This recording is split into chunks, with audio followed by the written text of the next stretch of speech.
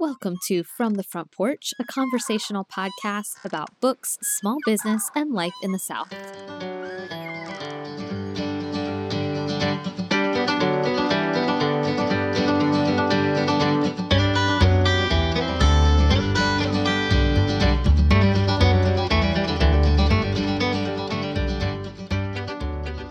I offer you the story of my own explorations in service to this question: how can we care for this world?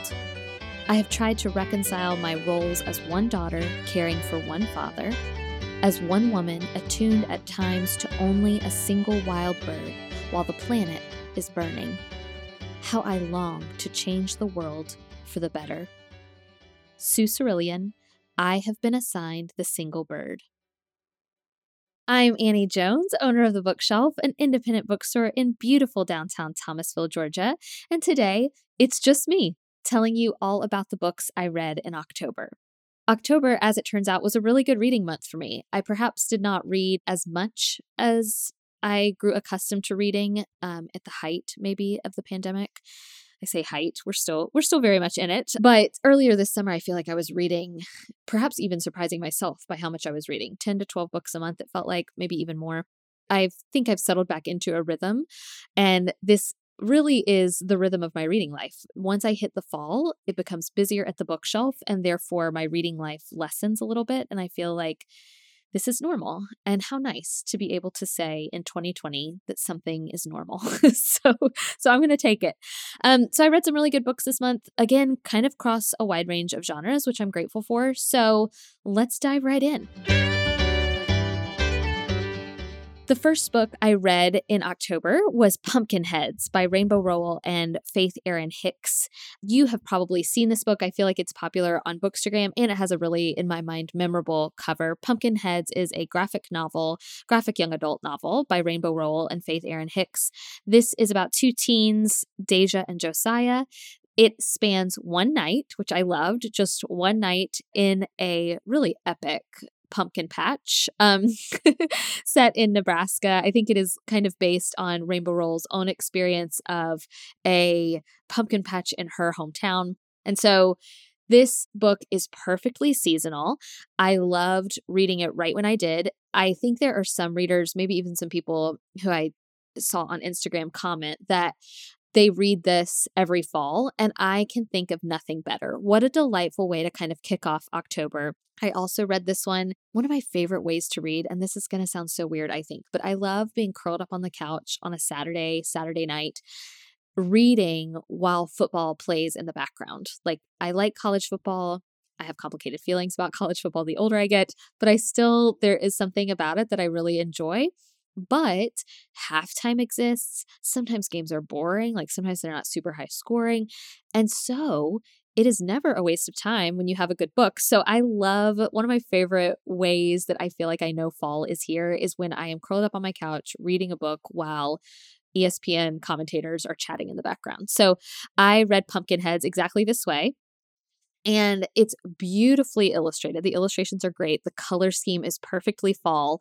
And the story is very cute. It's about these two teens who have every year come back to this pumpkin patch to work. Now they're seniors in high school. They're kind of looking down at what could come next, like looking down the road at what might be next for them. And they kind of sort of maybe potentially have feelings for each other. I found Deja to be by far the more compelling character, but Josiah's not bad either. And I just really appreciated their relationship, their kind of bantery friendship. Banter is one of my favorite things in a good rom-com. A lot of people asked if this one was appropriate for like an 8 to 10-year-old. I'm going to be honest, as a non-parent, as somebody who does not yet have children, that is a hard question for me to answer. It really depends upon your kid. But I will say, this is very much a young adult book. The main characters are in their late teens. They are about to graduate and go to college. It is PG. There is, as I recall, nothing even vaguely inappropriate about this very sweet romance and sweet book. But if you're an 8 to 10-year-old, I'm just not sure you're going to care about what's happening. You've got these two teenagers who are kind of sort of maybe addressing the fact that they have fallen in love, but they also are grappling with what it's like to be seniors in high school and what it's like to be worried about next steps. So just bear that in mind as you're deciding if this book is appropriate for your maybe middle grade reader. Also, there are lots of really great middle grade graphic novels out there. So this one, I don't know. You'll have to kind of decide based on your kid. That being said, I thoroughly loved it.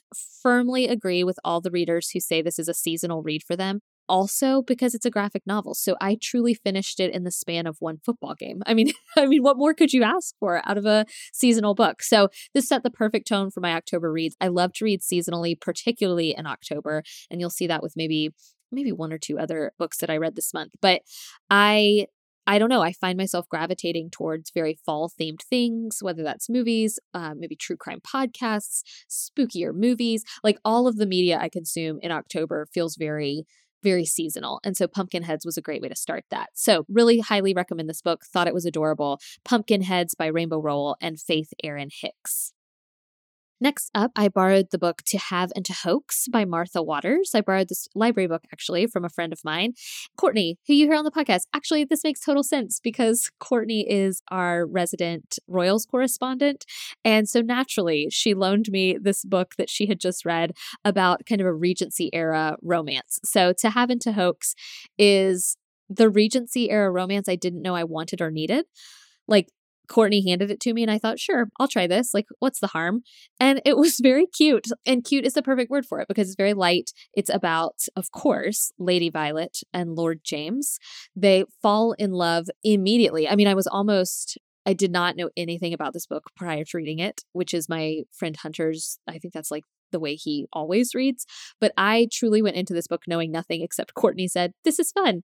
And so I was startled by the fact that Lady Violet and Lord James fall in love so quickly. And then the real climax of the story is not their romance or not their initial falling in love, but it is how they immediately have gotten married and then their marriage falls apart. The book flashes forward. And this is a couple who lives together and continues to be married, but certainly does not act married. They have fallen out of love with one another. And now through a series of bizarre and slightly kind of slapdash events, they kind of re-find each other and rekindle their romance. This is very much a book filled with rom-com tropes, only tropes I'm used to seeing out of a couple not yet married, not yet wed to one another.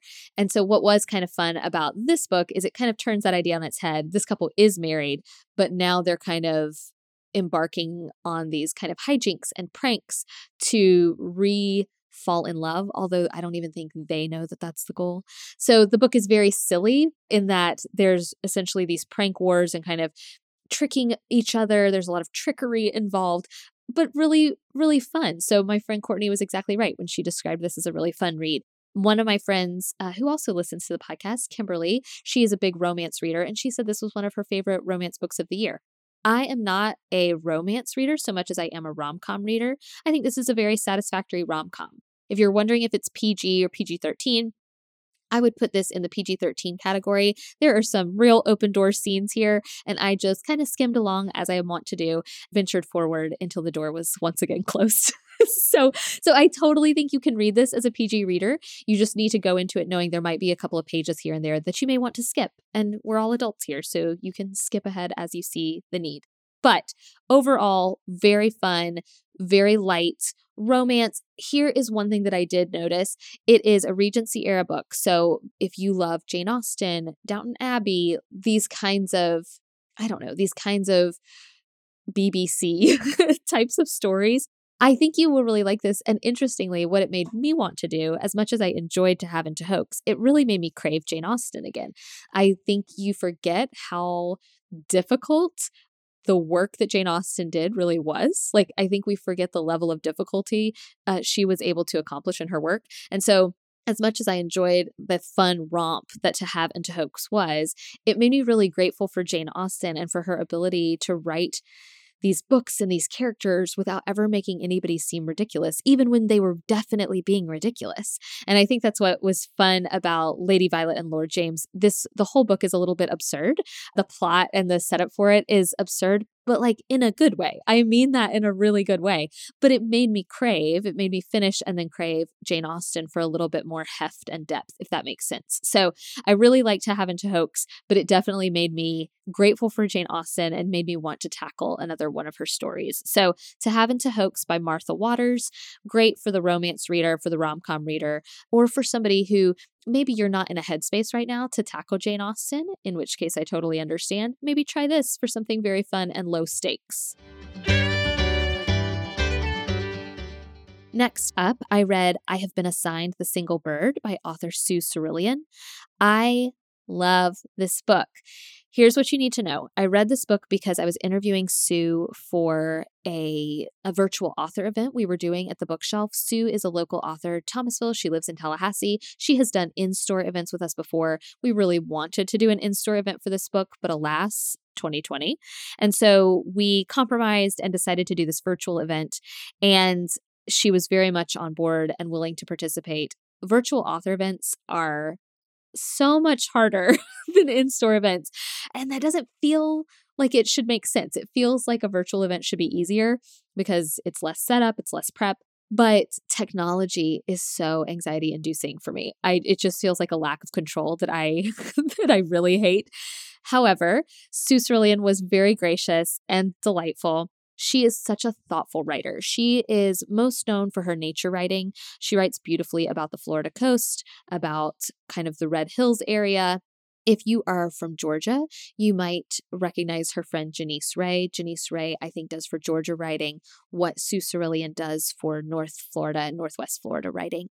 I adore her books. My family loves her books. She's written several great ones, but the one my family really loves is Coming to Pass, which is a nonfiction nature book all about St. George Island, Cape San Blas, St. Vincent Island, all of these places that my family is very familiar with because of where we are geographically speaking, places where we visited as kids.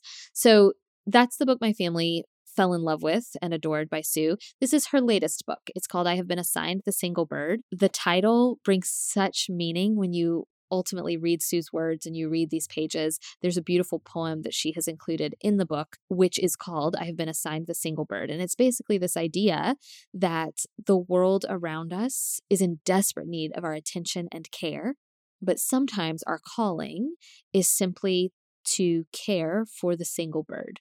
And I love this idea so deeply. And she talks beautifully. She writes beautifully about how hard that mission is, that it feels so small and too small to make any sort of impact or difference. What I love about this book is it's also a memoir. So Sue is known for her nature writing, but in I've Been Assigned the Single Bird, she's also writing about her relationship with her dad. And so you get this juxtaposition of nature writing and ecology and conservation and activism, but you get it alongside this really gripping, thoughtful story and thoughtful look at what it was like for Sue to care for her father as he struggled with and ultimately died from dementia. And I cannot tell you, if you are one of those people who loves, as I do, weirdly, I really do love books about grief and books that handle grief well. I now will put this book soundly in that category. I think the way Sue writes about caring for her dad is so touching and so moving and so realistic. I watched my mom be a caregiver and I watched my dad be a caregiver. And so she writes about the caregiving process in a way I found deeply moving.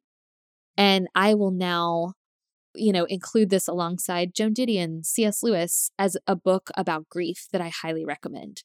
Beyond that, it's a great book about ecology and preservation.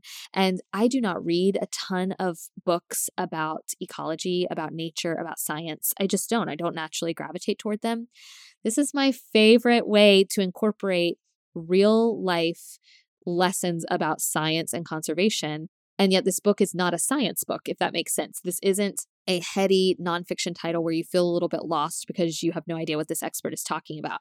Instead, Sue writes so well about nature. And in our author talk, one of the things I really took away from that conversation was her emphasis on reading locally. So reading books set in your proximity, set in your area, because she believes that will make you more grateful and pay more attention to the world around you. And I had never thought about it that way. That one of the things I really love about this book is how I can place Tallahassee, like I'm from Tallahassee, so I know the places she's talking about. I have visited St. George. I have been to Apalachicola. These are the places I love.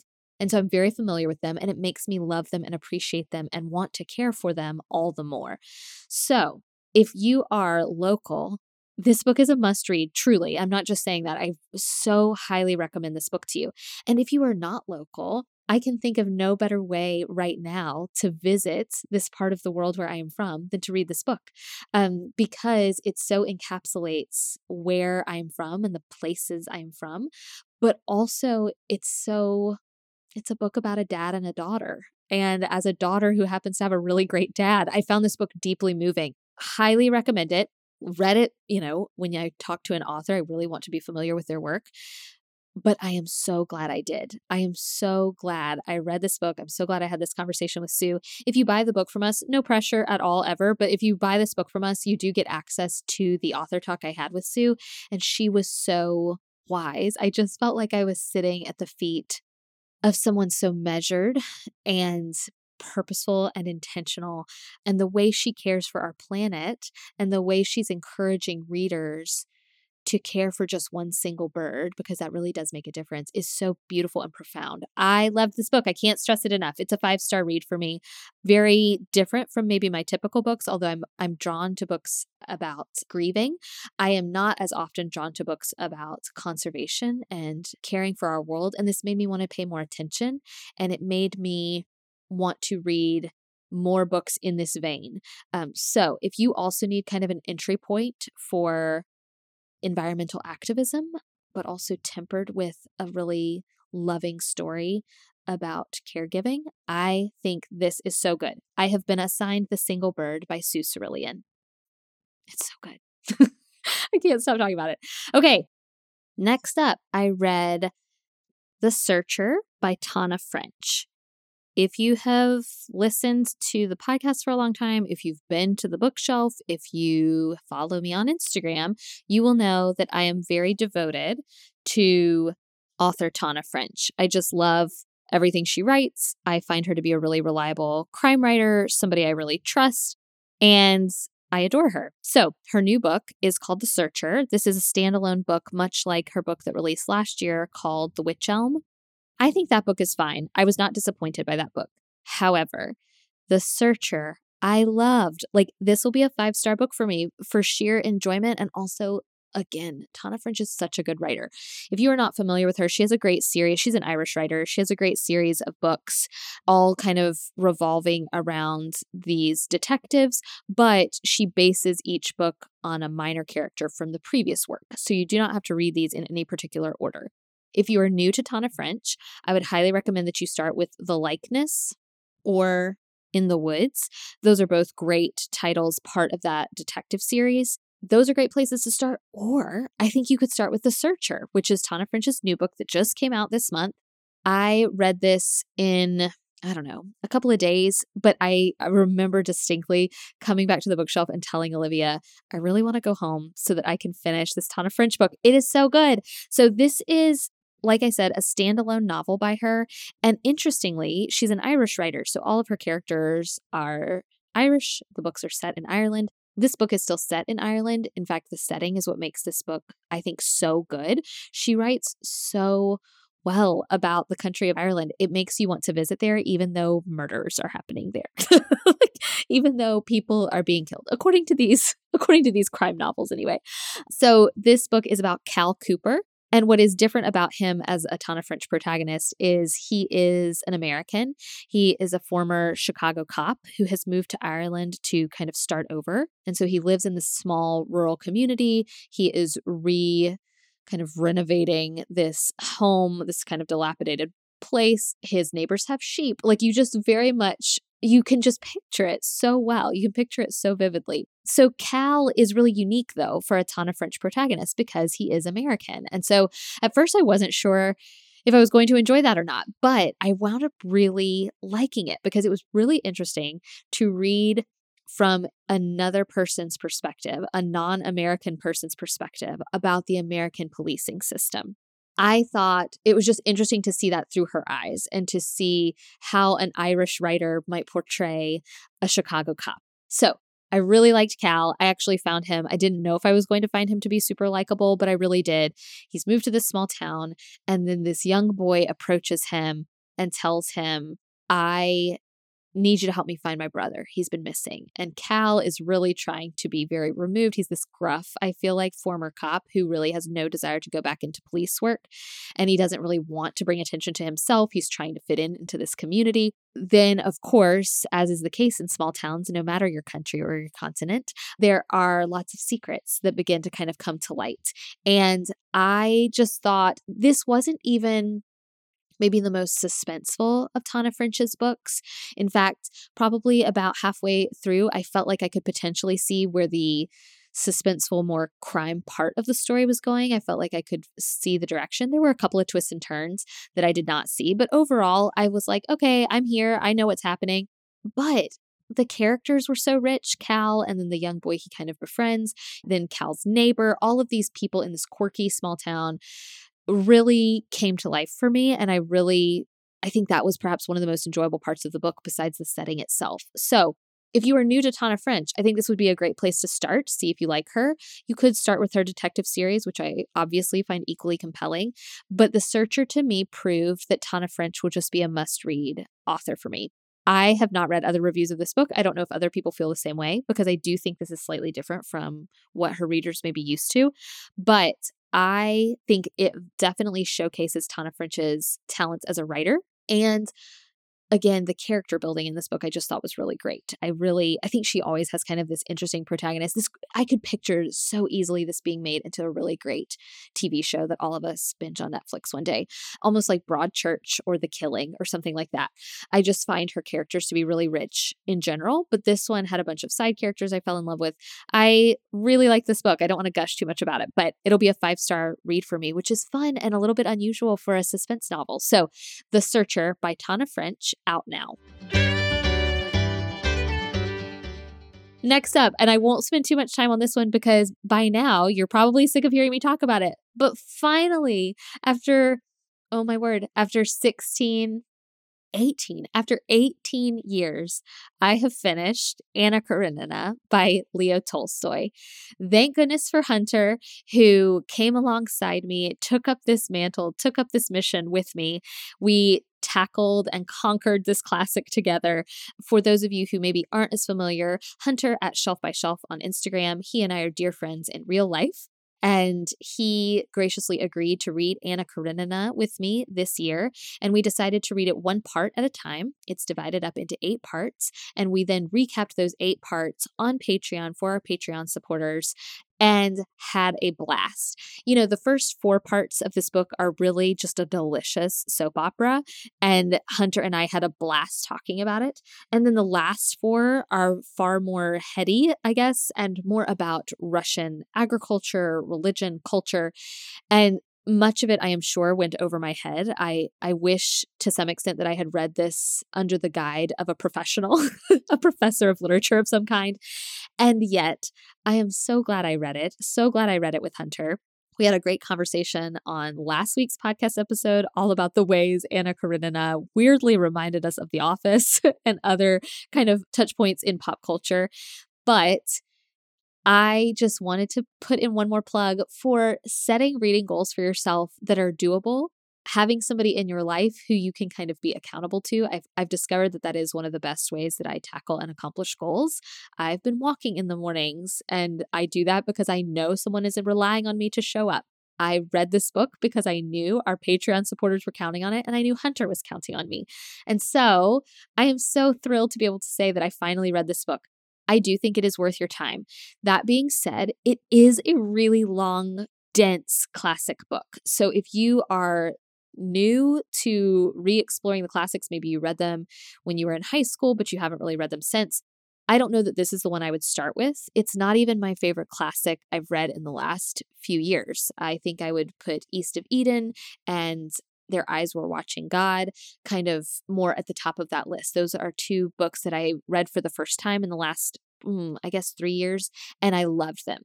Anna Karenina does not, for me, belong in that category, but I definitely feel like I have accomplished something. And the character of Levin, who Hunter and I kind of teased about because he is, I think, far too he's a very he's a very moralistic character, and I think you do either love him or are kind of bored by him. And so Hunter and I would tease back and forth about where we fell on Levin and how we felt about him. But I do think his character is going to stick with me for a long time. I know that the story is named after Anna, and I think that's the way it should be, but the story really did, for better or worse, become Levin's. And he is a character I'm very glad to have gotten to know. So if you have never read Anna Karenina, I think a good way to read it is to read it one part at a time, read it alongside a friend, or skip it and go back to it when you have more bandwidth, because I think that's also entirely possible. I'm astounded that I finally finished this book and finished it in the middle of a pandemic, no less. So that is Anna Karenina by Leo Tolstoy.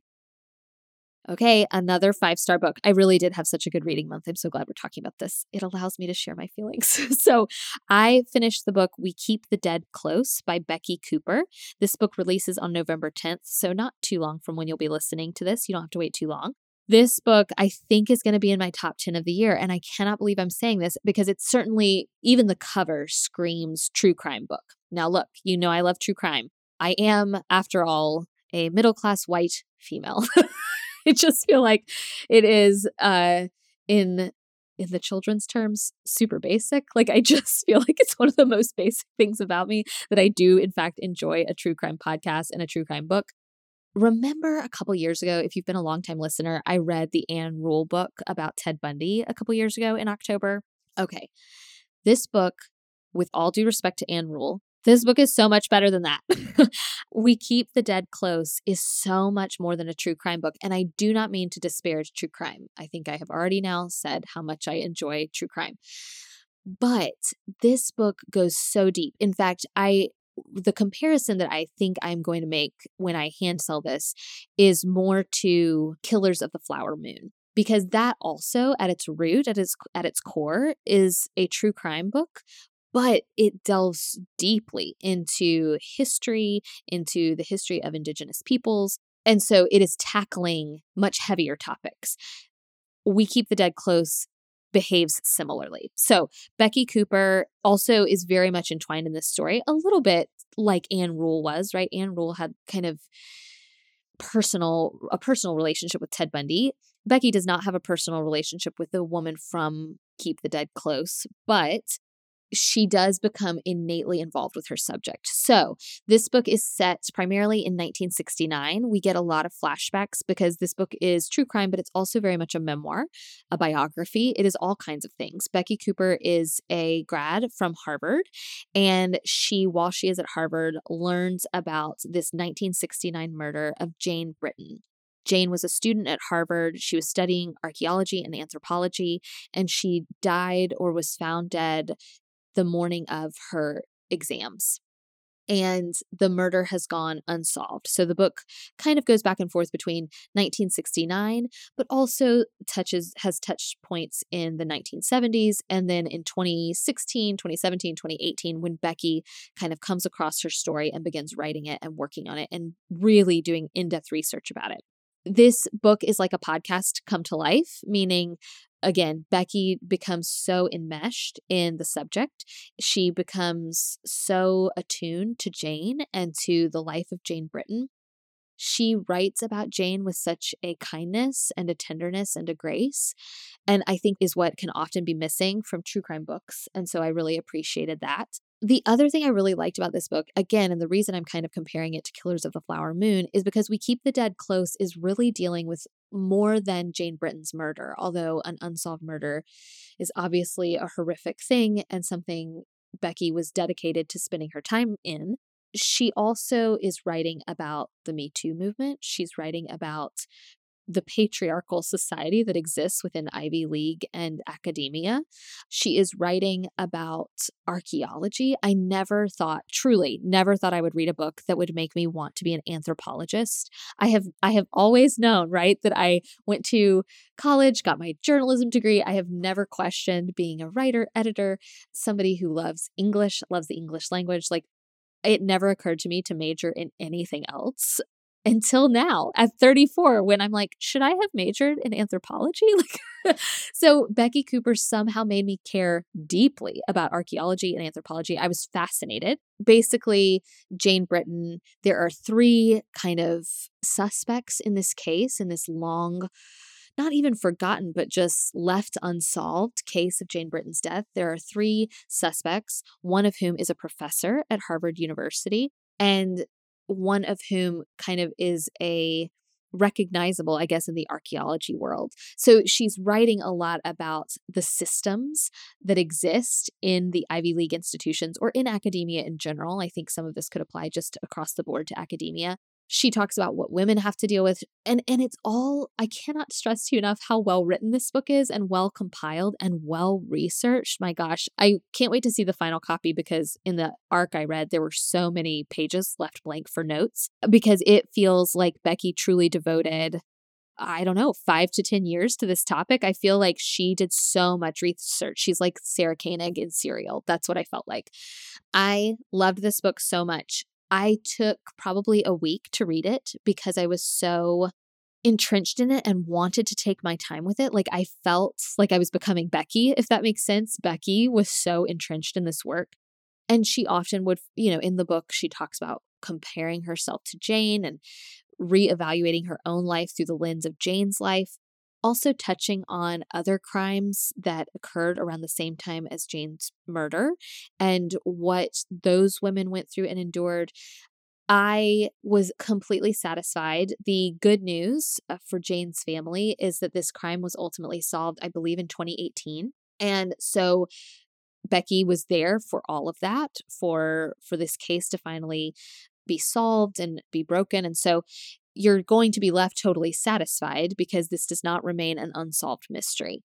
We know what happened to Jane. I do not want to spoil anything for you. I resisted so hard Googling anything about Jane's case because I desperately wanted to just go along with the narrative and the story that Becky Cooper was telling.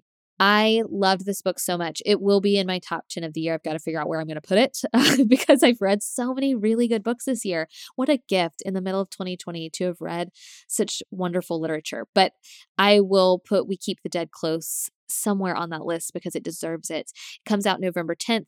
If you are worried about shelf subscriptions, I will just go ahead and tell you I desperately wanted to pick this one for December and then I decided not to. So you are free to check out from your local library, to buy from your local bookstore, to purchase from the bookshelf, to listen to an audiobook from Libro FM. I think it would make a really great audiobook. But one of the things I liked about the physical book was that there are lots of pictures of Jane and of the people she was friends with, of these Harvard professors, the people she went on archaeological digs with. This story is so rich, and I never felt bogged down in the detail. I think that's something important to note. This book is filled with different rabbit trails and storylines that are there for a reason. They're not red herrings. They're there to show the history of this case, and I loved every single one. I thought this was so masterfully constructed. I can't get over it. I thought it was great. So that book is We Keep the Dead Close by Becky Cooper. And then I am closing out the month with 2 books that I think I will read before it is all said and done. I'll touch base about them again in November, but I am reading The Saturday Night Ghost Club by Craig Davidson. This is a book that I saw on author Carrie Winfrey's Instagram. I love when authors post books that they're reading or that they loved, and Carrie Winfrey really recommended this one. So I am reading it because of Carrie Winfrey's recommendation, but then my book club also selected it. And I don't know about you guys, but I don't go to book club meetings anymore. Our club meets on Zoom, which is fantastic. But I have been so very overwhelmed by life and by the bookshelf that I have not probably been to a book club meeting since, I don't know, May. Even virtually, I just have not attended. But I'm really hoping that I'm going to make it to our October meeting because this is the book that we've been reading. So The Saturday Night Ghost Club by Craig Davidson. It is about a young boy growing up, a very nostalgic feeling, kind of like the Wonder Years and Stranger Things. Basically, this kid is narrating looking back on his childhood in Niagara Falls. It's a great book with a great sense of place. I'm not very far. I'm just probably 30 or so pages in, but I love it being set in Niagara Falls. Other than Jim and Pam's wedding, I don't spend much time in Niagara Falls. So it's been really fun to look at that through his lens and through the lens of childhood. He has an uncle who he loves, who is very eccentric and who kind of owns this store devoted to conspiracy and the occult and dark and devious things. And what that opens up in this young narrator's brain is really fun. So it's called The Saturday Night Ghost Club. I am reading it right now for my October book club. By the time you listen to this, I hopefully will have finished and attended the said book club. We'll see. But I think it's great seasonal reading. And then in preparation for a podcast I'm doing in a couple of weeks, I am reading Mexican Gothic. I am reading this because we are going to try to cast this book. So Juliana and Courtney are both coming back to help do a casting call episode for Mexican Gothic. This book is by Silvia Moreno Garcia, and that is what I'm reading right now. So hopefully I will have those 2 books finished before October ends. But even if I didn't, what a great reading month. I highly recommend these books. Rom-com, graphic novel, nature writing, suspense, true crime. I just feel really lucky that I read so many books that were so good across a wide range of genres. So I hope this inspires your own reading and gives you some seasonal titles to maybe read as we wrap up the fall.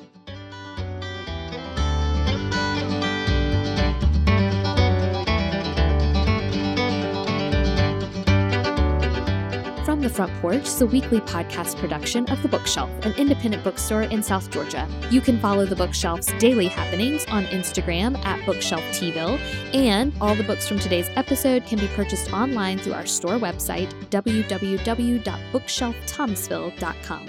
A full transcript of today's episode can be found at www.fromthefrontporchpodcast.com. Special thanks to Dylan and his team at Studio D Production for our transcript, for sound and editing, and for our theme music, which sets the perfect warm and friendly tone for our Thursday conversations. This week, I'm reading Mexican Gothic by Silvia Moreno Garcia.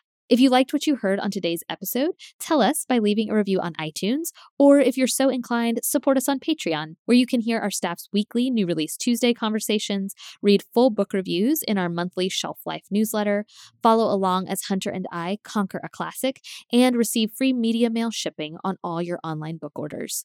Just go to patreon.com/fromthefrontporch.